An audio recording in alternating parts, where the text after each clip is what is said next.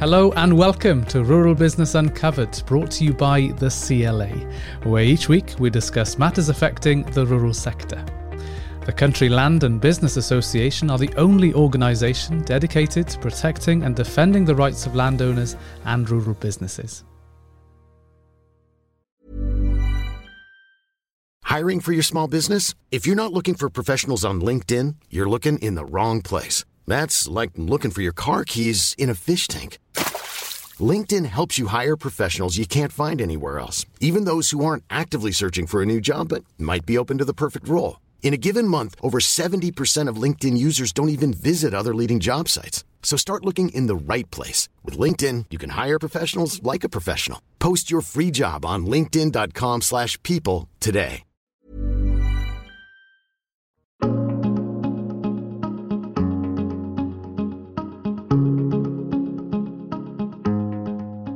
Well, hello and welcome to episode 2 of series 2 of the Rural Business Uncovered podcast, brought to you by the CLA. Now, the topic for discussion today is how can businesses tap into the staycation trend? We're still not entirely sure what the situation will be with foreign travel this year, so staycations are very much set to be the trend. As we've mentioned in previous episodes, when the lockdown rules were lifted for a while last summer, campsites and holiday cottages all across the UK saw record bookings. But will we see the same again? How can businesses capitalise on the opportunities, and what other diversified activities could become popular over the coming months? Well, here to help us answer these questions, we're joined by Charles Trotman, Senior Business Advisor with the CLA, and Robin Isherwood, who runs her own events company and is also the founder of the UK's first ever social distancing festival at Gisborne Park Estate. And we'll be hearing more about that in just a moment.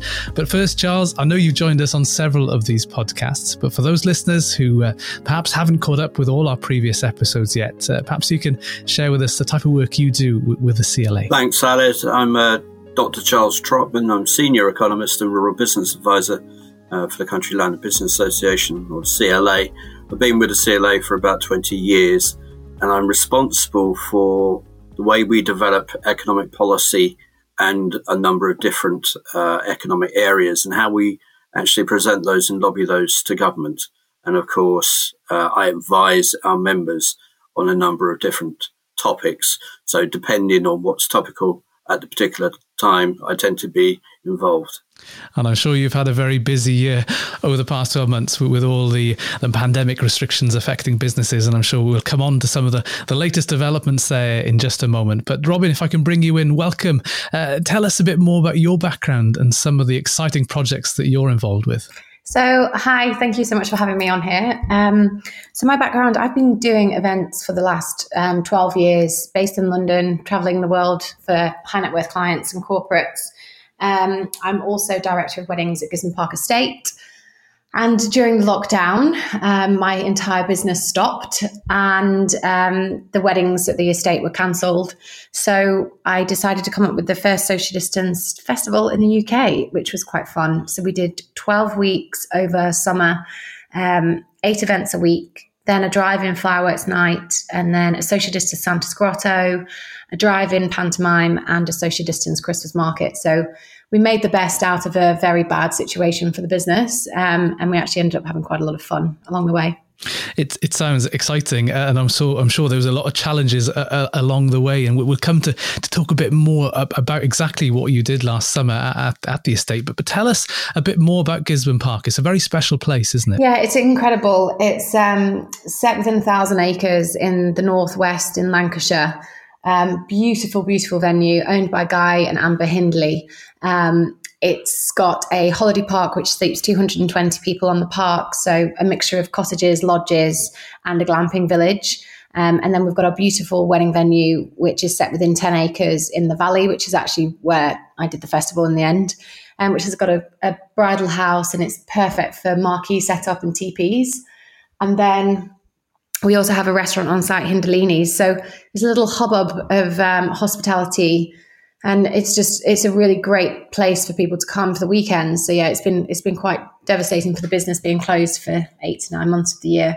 So faced with all those challenges and huge parts of the business affected by the pandemic, you got together with the estate owners to sort of bounce ideas off each other. What could you do in the current circumstances, which led to that first ever social distancing festival? Tell us a bit more about that. So it was actually, if we all think back to lockdown 1, it was glorious weather, and we were in the estate just kind of figuring out and on Zoom calls, doing virtual Zoom show rounds. And we're just kind of looking at the wedding venue and thinking there's got to be something to do here. And I was actually working with my dad at the time, not working, I say that very loosely, but my dad has a line marking robot. And he did a letter to his rugby club on his pitch in Clitheroe for the NHS, and it was beautiful, and it was thanking the NHS from the Clitheroe Rugby Club, and I had it drone shot, and then I took over his social media because I moved home for lockdown, which my parents were delighted about at the age of 31. And then that went viral, and so I was kind of helping him out with his little robot and writing an NHS on the Clitheroe, on Manchester United pitch and Liverpool. And then I found out about these different functions on it. And one of them was a car park function.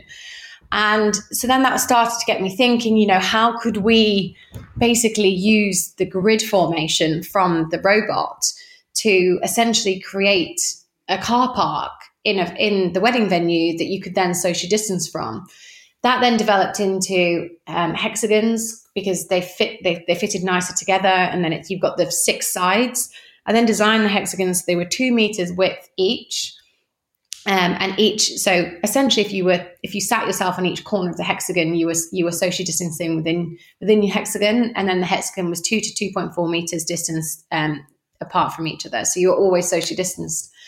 And then it kind of ran quite quickly from there. I kind of came up with the concept and we launched, and we planned and launched within 4 weeks. And then I remember getting that first headline of the UK's first social distance festival. And I was kind of a bit like, oh dear, what have I done? I've never done a festival before, but okay, let's run with it. And we did.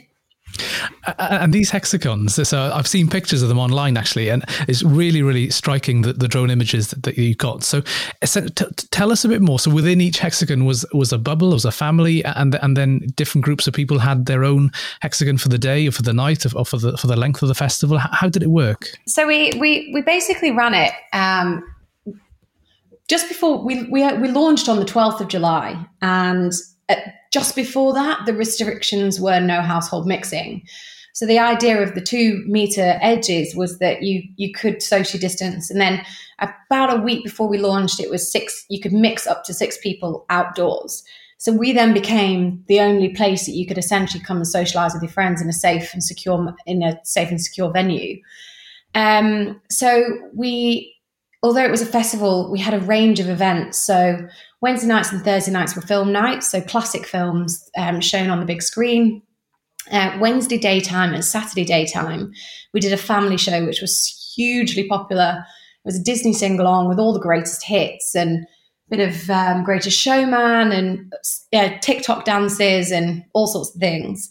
And then Friday night was a kind of entertainment evening, so the greatest evening, or a Queen tribute, or we did Ibiza Orchestra. And then Saturday night was the DJ night, and we managed to get some of the biggest DJs in the UK because they were available. They'd had their entire calendar cancelled, and so I set a cap for the DJs, and it was mind blowing the type of artists that we got. And then the Sunday we did a pub in Gisborne Park, and we managed to create a range of events for everybody. So you came with your bubble of 6, whether it be your family, whether it be your friends. I then actually introduced some 2-person hexagons because people wanted to come for date nights and date days, and there was either a daytime ticket or an evening ticket, and you stayed in your hexagon, and the only reason that you left your hexagon was to use the loo. You waved a flag and then the waiter came over and took your orders, and then your food and your drink were delivered to your hexagon. So it was a very civilized festival. And Charles, if I can bring you in here, how unique is something like this? It would be very easy, I'm sure, for a lot of business owners to think it's almost too difficult, too hard to organise something within the very strict restrictions that have been in place now for so long. But, there were opportunities. How impressed are you by what Gisborne managed to achieve last summer? Well, I think what Robin's done is certainly unique. I've never heard of it before. But what it does illustrate is that if you think outside the box, or in this case, the hexagon, you can actually create the opportunities that you need. We recognise that lockdown, the various lockdowns that we had, and we're now on lockdown 3.0. It's important to find the opportunities and to think laterally, think outside the box, and exploit the opportunities which are there, because it's going to be very, very important as businesses are able to reopen again. And hopefully, once we come out of this lockdown, it will be the last one. They're going to need a period of stability. They're going to need a period of adjustment, more than they've probably ever had before. And it's trying to look into other areas, look into other kind of income streams. That is the way that they will be able to stabilize their business, along with running the business as they would normally do so. So I think Robin's example is an exemplar for what can happen in a situation that we're in at the moment. And we hear time and time again of businesses who've had to pivot, who've had to diversify on the back of sometimes a crisis or really difficult situations. And some of those innovations, some of those new activities suddenly become a part of the cooperation. And I'm sure we'll ask Robin whether some of those ideas will continue going forward into the future. But before we do that, Charles, can you bring us up to date with the latest developments? You mentioned we're in lockdown 3.0. Your hope and our collective hope is that will be the last lockdown we face. But what is now the roadmap going forward? Well, I think it's important if we start with the actual context of the pandemic. So obviously we know that COVID-19 has affected every single aspect of the economy, and certainly the rural economy. And we know that certain sectors, if you look at rural tourism and hospitality, have been particularly badly hit. And given the fact that I'm an economist and part of my day job is to look at figures, if we were to look at the actual consumer spend for tourism in 2019, it's as much as £92 billion over that period. If we look, however, at tourism spend in 2020, rural tourism businesses will actually lose over £40 billion. So we're talking very, very big figures here. And as we've moved forward, and as science has moved forward, the government's now got itself into a position where we can have a second roadmap. And the Prime Minister announced this, as we know, on the 22nd of February. And Boris Johnson made it very, very clear that the roadmap is based on data, not dates. And it's based on the science and the direction of the virus and how the country, how everybody can contain the actual transmission of the virus. If you think of roadmaps, a roadmap's pretty pointless without dates. So obviously we have them. But as far as certainly the tourism sector is concerned, the first critical date is the 12th of April. And that's when non-essential retail shops or retail outlets can reopen, but also self-catering accommodation and camping and glamping sites will also be able to reopen. But there are certain restrictions that have been put in place to allow those to reopen, irrespective of the fact that if you look at camping and glamping sites, for example, it's all outdoors. There are still restrictions, and those restrictions have actually been eased according to the latest government guidance. So that's from the 12th of April. Next step or next phase is the 17th of May. And that will mean that other forms of tourism activity, bed and breakfast, hotels, attractions, will also be able to reopen. And it also means that for the hospitality sector, it means that indoor events can now be held. There will still be capacity issues, but it does mean that essentially you're moving from the outside to the inside. And then we come to phase 4, the final phase. From 21st of June this year, restrictions on social contact will be removed. And I think it's important to look at those dates and remember that that is the earliest possible time that businesses and activities will be able to actually reopen and start up again. And I think it's also important to stress to listeners that if a business wishes to reopen, they've got to comply with the COVID-19 secure guidelines. Now, these include having a full risk assessment of the business in place, as well as plans as to how that business will communicate with their staff and how visitors, which are absolutely obviously crucial to tourism destinations, how they can remain safe. Another point to make on this is that we have to recognise that guidance changes very, very quickly, and we've seen this in the past, and we certainly saw it at the end of the first lockdown back in June, July last year. I think this time it's different because we've got the vaccination program in place, and we know, looking at the data, that that's been effective. All the data so far is pointing in the right direction. So the number of people in hospital with COVID-19 is going down. It's going down on a daily basis. The number of deaths are going down. The rate of daily cases is also forward. And that key R number that tracks the rate of transmission seems to have stabilised to between 0.6 and 0.9. So certainly at the moment, the roadmap is going in the right direction.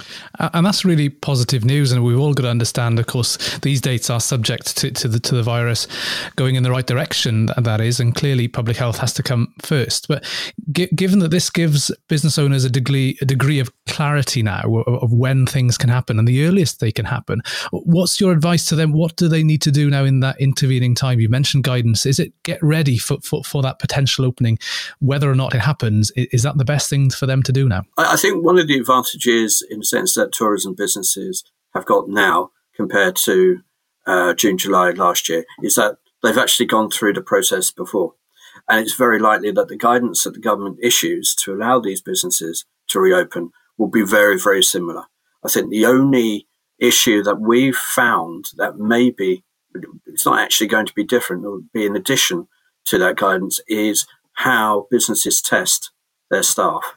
And we know that the government's made a big push on getting businesses now, irrespective of how many employees they actually have on their books, actually getting those businesses to test on a regular basis the people who work for them, so that when the business reopens, it is safe to reopen. The risk assessment is clear and is being essentially signed off by the local authority, and that everything is ready for the visitor to come along and for the visitor, as well as the local community, to know that that business is safe. And that is absolutely crucial, because this is why the government, this roadmap, is so cautious. It's to make sure that we don't repeat the same, you could say, mistakes or have the same issues as we did last year. Because what we don't want to see is going back to a situation where we allow everything to reopen again, that businesses are able to reopen, and then suddenly we have a spike in the virus, in the transmission of the virus. Case numbers go up again, and we're back into lockdown. And again, I think there's a major difference here between what we're seeing in this country and what we're actually seeing in Europe. And I know we'll come on to that later on in the podcast.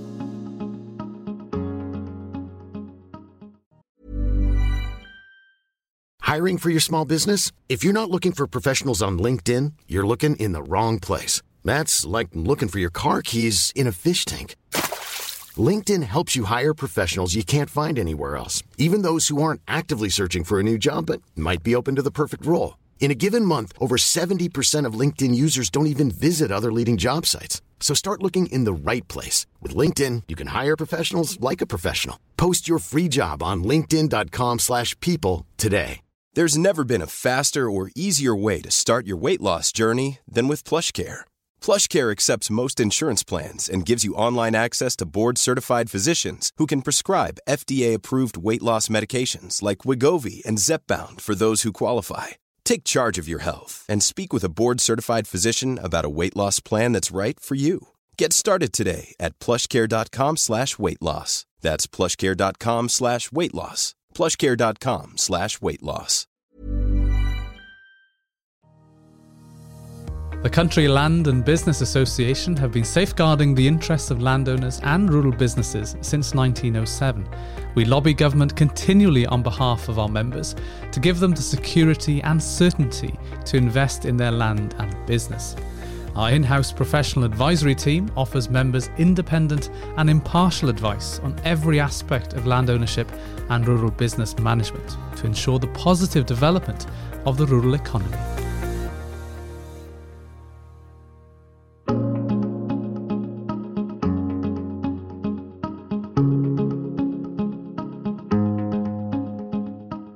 Yeah, and Robin, if I can bring you back in there, Charles has mentioned about getting ready for the coming season, and I'm sure with the benefit of all the work you did last year, does that put you in a good position? Are you planning to do a lot of the similar events, those pop-up events at the estate once again? Yeah, it's a funny one. So obviously last year was a weird time for everybody in the events industry because everything was cancelled. Whereas, as you say, we're getting prepared. So we've got last year's weddings and this year's weddings to cram in from the 21st of June, essentially. So from that June weekend, that first June weekend, we're sold out every single weekend for weddings all the way through to October. So we're doing a May Bank Holiday Weekender, which is the last weekend in May. And we're kind of cramming our favourites from the entire series into one big weekend. So we're just doing one weekender and then we've got to prep all the land ready for our weddings to come back, which is quite an exciting concept because it's been so long since we've had one. I'm sure it's going to be strange, but equally exciting as well to see them return. But I'm sure as a business, as an estate, you have to work with a lot of other businesses, other suppliers, and I'm sure last summer was devastating to a lot of people involved in the event industry, whether you're tented suppliers, toilet providers, catering companies, and so forth. How have they managed it from your experience in dealing with those that worked with you last summer and going into this coming season? Have they weathered the storm and are they still going to survive and going to be able to support businesses going forward?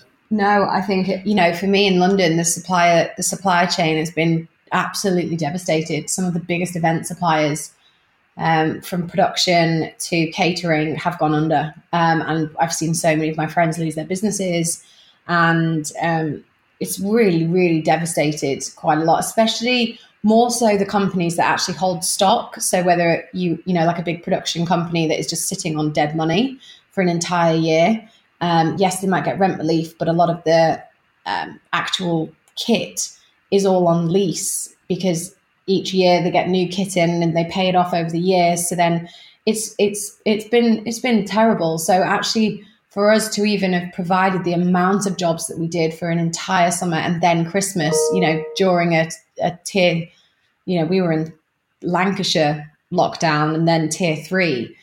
And across the board from security to staffing to loo attendants, loo companies, the production, the caterers, just everything. I think that was the biggest achievement for us in terms of trying to keep our industry afloat, which it's been hard. Yeah, I know the pandemic has forced you to consider new diversified events and activities.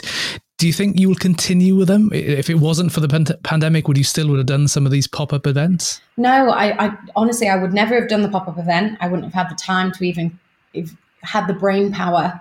I would have been running around the world and at Gisborne doing events here, there and everywhere. So I am taking only positives from this lockdown because for the first time in 12 years, I actually stopped. And it's crazy how creative, I'm sure so many of the events industry can be when they actually are given the chance to stop. So no, I would never have normally have come up with the concept, but off the back of it, it's something that I will continue to do because the biggest feedback that we actually got from it was, outside of the pandemic, can you keep it? Because actually this VIP festival concept is really great. And, the age group that we have coming to the pop-up is the age group where they don't want to go and stand in a festival of 30,000 people and queue at the bar for 2 hours. They would quite like an area of 6 people on sofas and have their bottle of champagne brought over to them. It's quite civilized. It's that exclusive feeling, isn't it? So you certainly tapped into something that's really going to grow, I feel. And Charles, if I can just come back to you quickly on that point of which we touched upon right at the beginning, this pent up demand that's potentially going to be this summer again. We've had months and months and months of lockdown now, and we know how last summer was when restrictions were lifted and bookings were going crazy. Do you expect the same thing to happen this year?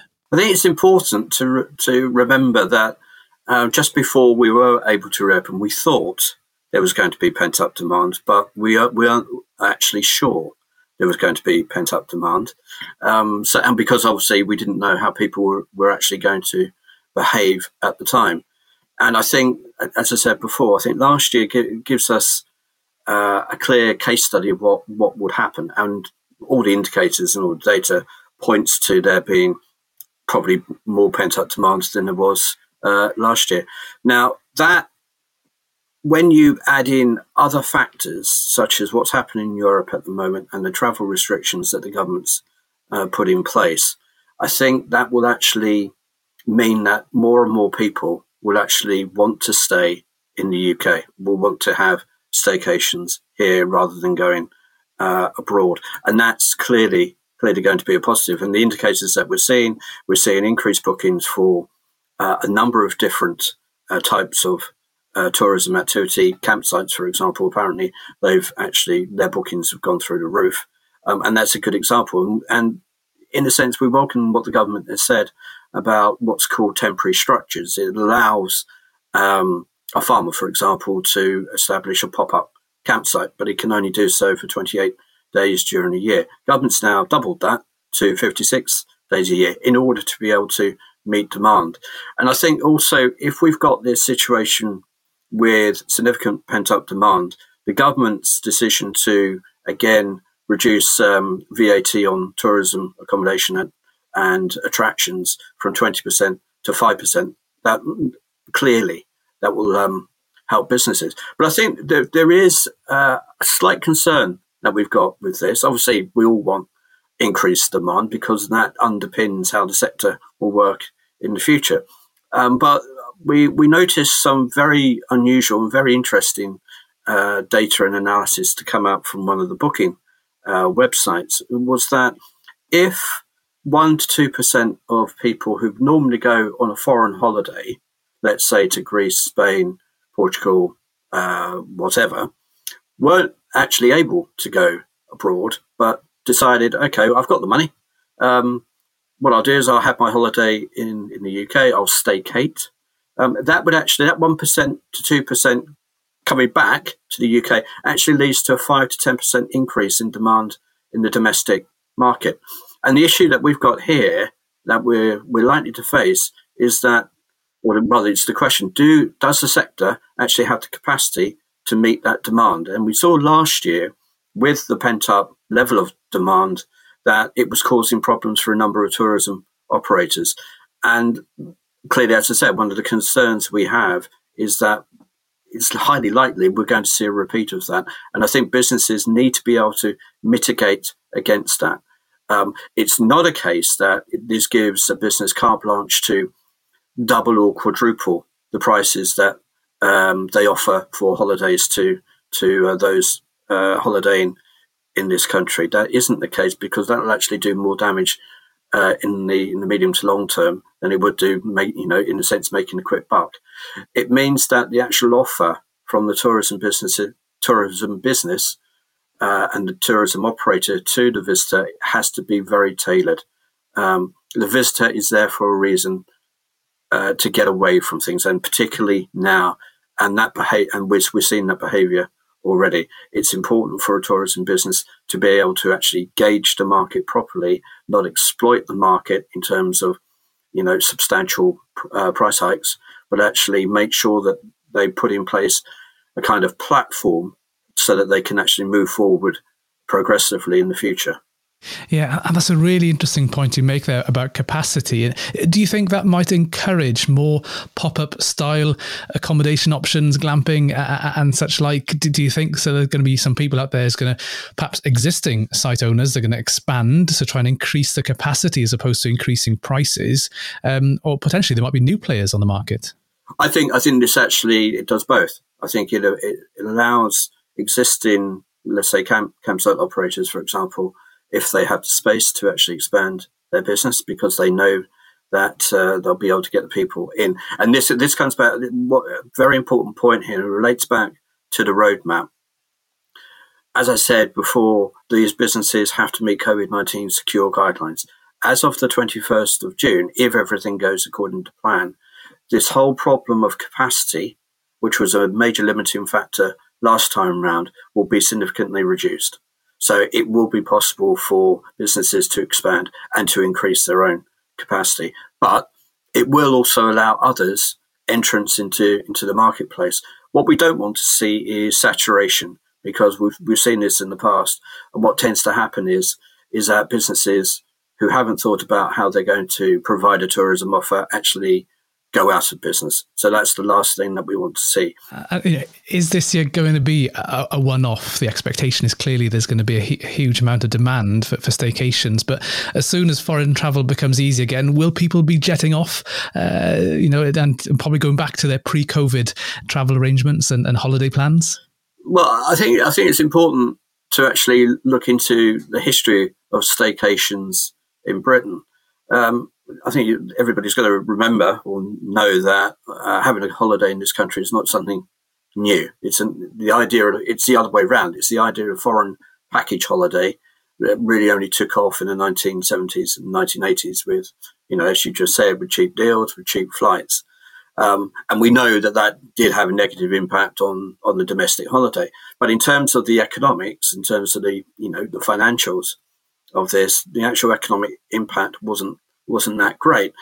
But the idea of staycation, the word or the term staycation, actually only took off really after the economic recession of 2008 and 2009. And we've already done some analysis of that period from 2009, just before COVID-19. So we have a 10-year period that we can look at. And it's an ongoing upward trend year on year. Now, we thought that trend would plateau out probably during the mid to late 2020s, and probably we might see a slight decline in the next decade, early 2030s. But we don't see that now because of COVID. We think that the whole concept of staycation will remain part of the holidaymakers' consciousness. We think it's going to be a valuable part of the holiday experience. And again, if we look at people's behaviours, it's a case that I've got a very good example of this, where somebody told me they knew someone who would normally travel to have their holiday in the Caribbean, in the West Indies and Barbados, I think it was. And of course, last year they weren't able to do it, so they went off to Devon. Actually managed to save some money and had 2 marvellous weeks in Devon. And you naturally assume, okay, they've got the money for this year. If possible, they'll jot off and, they'll go back to what they did before. They'll jet off back to the West Indies and have their 2 weeks in Barbados. No, what they're actually going to do is they're going to go back to the same place in Devon as they were last year. And I think this is a really important point to make, particularly for tourism businesses themselves, is that they've got to recognise that many things as a result of the pandemic have changed. And I think it's not just a case of businesses doing things on their own anymore. I think there is a major role for government to play on this. I've mentioned the VAT reduction, or the temporary reduction, is a major step forward, but it's a temporary reduction. If we want to make this stick, if we want to see the benefits from this in the future, both in the medium and long term, then that VAT reduction has to be permanent. And Robin, what do you think? Do you agree there with Charles that the staycation trend is here to stay? Yes, I do actually. I've planned trips for high net worth clients for the past 5 years around the world, and the budgets that they would spend on these very lavish trips. Now, there is still going to be the need and the requirement for those type of trips, and people will still go. But I do think that this is the whole pandemic and the lockdown regrounded everybody in the UK. And I think the appreciation of the UK has come back. I think people are going back to what they did as a child, you know, camping trips and back to nature, this whole back to nature thing, because I've never done so much walking in my life, but to catch up with my friends, I'm going for walks in Wandsworth Common or Clapham Common or Barnes, or if I'm working up in the north, then around here. And that's now become a sociable thing, which I also think will stay. And that kind of, it's all encompassing that. So the glamping is quite a shishy thing to do now. And it's a great thing for couples to do, or for families. We did family glamping. So we built the glamping village for the festival, because they were our glamping tents that we have 10 glamping tents for our wedding guests. And we usually put them down exactly where the stage was, actually by the river, for weddings. So then you can have your closest friends literally glamping next to the house by the teepees, and it makes it feel a bit like a festival. We then decided to make that more into a permanent thing, and thanks to the 56 days, brilliant, it was then possible. And the emails that we have got before we announced that we were doing it again, is it happening? When can we book in? We want to come back. And I really feel like people are going to appreciate time. They're going to appreciate their family more, and they're going to appreciate weekends away. So yes, maybe the big 2-week holiday might still be there abroad, but the Maybank holidays, the Easters, that it will be this kind of exploring of England and back to nature, and very much kind of the staycation thing is definitely going to be there. Yeah, we've seen it in several different circumstances, whether our relationship with food has changed on the back of COVID. People are recognizing and appreciating local supply chains in the same way people have found new areas to explore and found a love for the British countryside. But from a holidaying perspective, Robin, and you know, looking at what are the key trends and what attracts people, are people looking for an experience as well as accommodation? Clearly, they want good quality when they go somewhere, but all the various activities that you've created on the estate there adds to the experience holiday. I think so. And I think, you know, that when you go on these abroad holidays, there's always your kind of activities. As soon as you land, you tick off, you sit in that first kind of meeting and you go, right, are we doing a boat trip? Are we doing this? And the activities and the things to do are so important, because it's not just a holiday for the kids or for, you know, it's a holiday for the parents as well. So to keep the children engaged as possible, and the adults, people want to do something. Everyone's been sat inside for a year, sat in front of a screen, and everyone wants to be given an opportunity to do anything. And I think that's especially with the festival, because we did such a range. You know, we curated such a range of events that were suitable for all ages. It was just quite magical seeing, you know, quite old people at the same event, like the Mamma Mia event that we did last year for the bank holiday. It was a Mamma Mia themed day. It was Greek themed food. We gave ribbons out to all of the attendees. It was gorgeous weather, which definitely helped. But we had older people and little young kids, and then you kind of 40 to 50, 60-year-olds that were singing to the top of their lungs to ABBA. And it was this kind of freedom that everybody felt, that they were out and they were listening to music and they were enjoying themselves, and there was just something to do.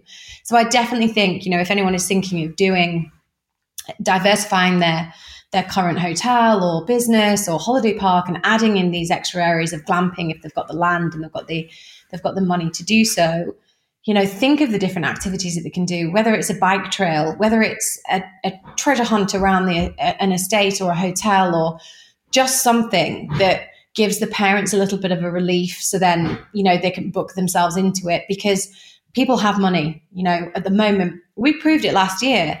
We weren't a cheap ticket price, because, you know, don't be fooled. Putting on a social distance event, my gosh, is hard work, and it costs money.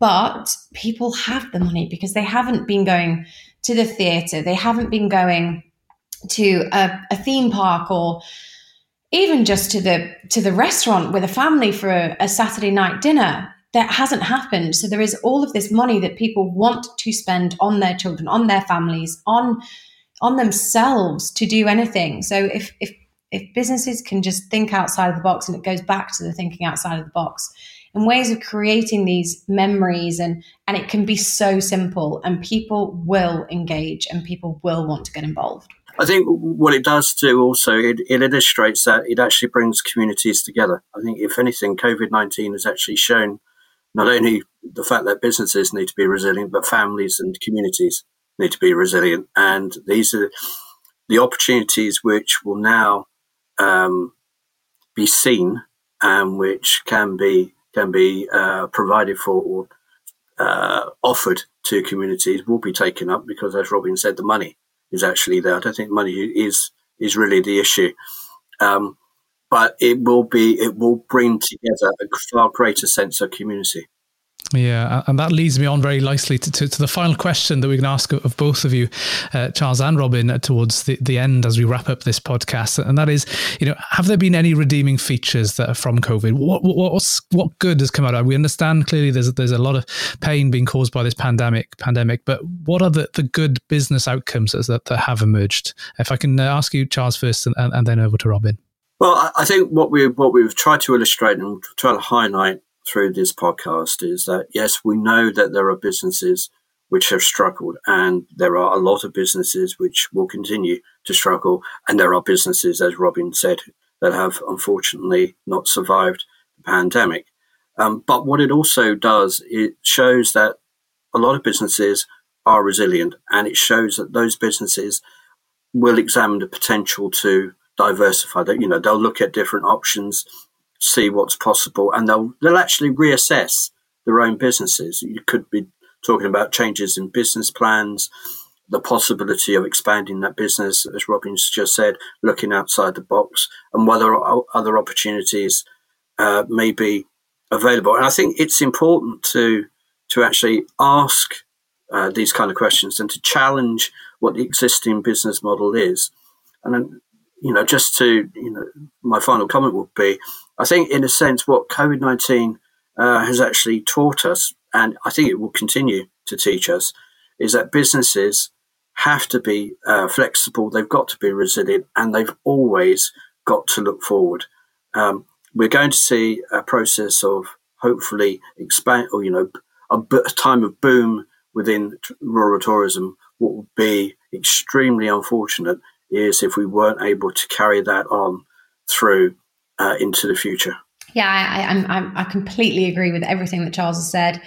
I think, yes, there's no doubt in that COVID-19 is being hard for everybody. I think businesses, mentally, everything. But I'm ever the optimist, and actually, I have thoroughly enjoyed for myself having the time to stop, reset, rethink. At the estate, we've managed to pivot so many things. There's been a whole new renovation of the lodges, and we would never have found the time to do that. So I think one of the key things that has come out of this is, the value of time. And we've all had time, whether it be renovating your own house or doing the gardening or spending quality time with family. And I think because of that, I think everybody has slowed down the pace of life. And it's funny, just before the pandemic, I felt like London was in a bubble that was literally about to burst, because it was a constant hamster wheel of getting the next pitch, the next job, the next client, the next this, and then it just went pop. And I think it's for the best. And I think because of this, because of the time that people have had, it's brought families closer. This whole Zoom conferencing, we do family quizzes on Zoom. We've been doing them every Friday night. Now, I would never speak to my entire family every Friday night, but the plans that we're now making to kind of have the reunion of the Zoom, whether it's a staycation, whether it's a restaurant, whether it's something, I think the positives out of this is that like Charles said, if you've managed to keep your business and you are still stable, just dig deep. We're so close to the end now, and if you can remain to be there at the end of this, the business is there, the opportunities are there, and I think it's about ensuring that you're 10 steps ahead and you are ready for that opening. You've put any ounce of money that you've got left into titivating, creating, adapting, adding, so then you can really reap the rewards of what will come off the back of the worst year for our industry. Well, Robin and Charles, can I thank you both for joining us on the podcast? It's been absolutely fascinating. I've enjoyed listening to you both and hearing about the various activities that you've been up to, and Charles as well, in terms of the insight that you can give in terms of trends and the data. It's been really, really interesting, and I'm sure our listeners have gained a lot from this episode. And for me, the two key words I think that's come out of it, that's flexibility and creativity. If you've got the flexibility and if you're agile as a business to react to the changing circumstances, that's key, but also the creativity then of thinking of new ideas, and the combination of those two will put you in good stead. Well, thank you very much both, and yes, it's been brilliant having you on this podcast. Thanks so much, guys. It's a pleasure. Thank you very much. Very, very helpful, very useful. If you're not a member of the CLA, you can join today. More information can be found on our website, www.cla.org.uk. Thank you for listening, and I hope you can join us again soon.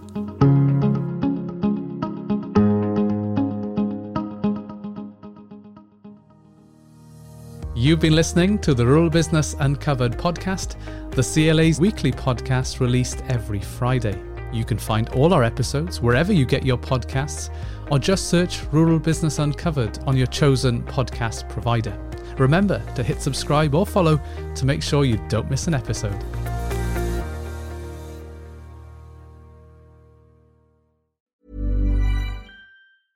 Small details are big surfaces. Tight corners or odd shapes, flat, rounded, textured, or tall.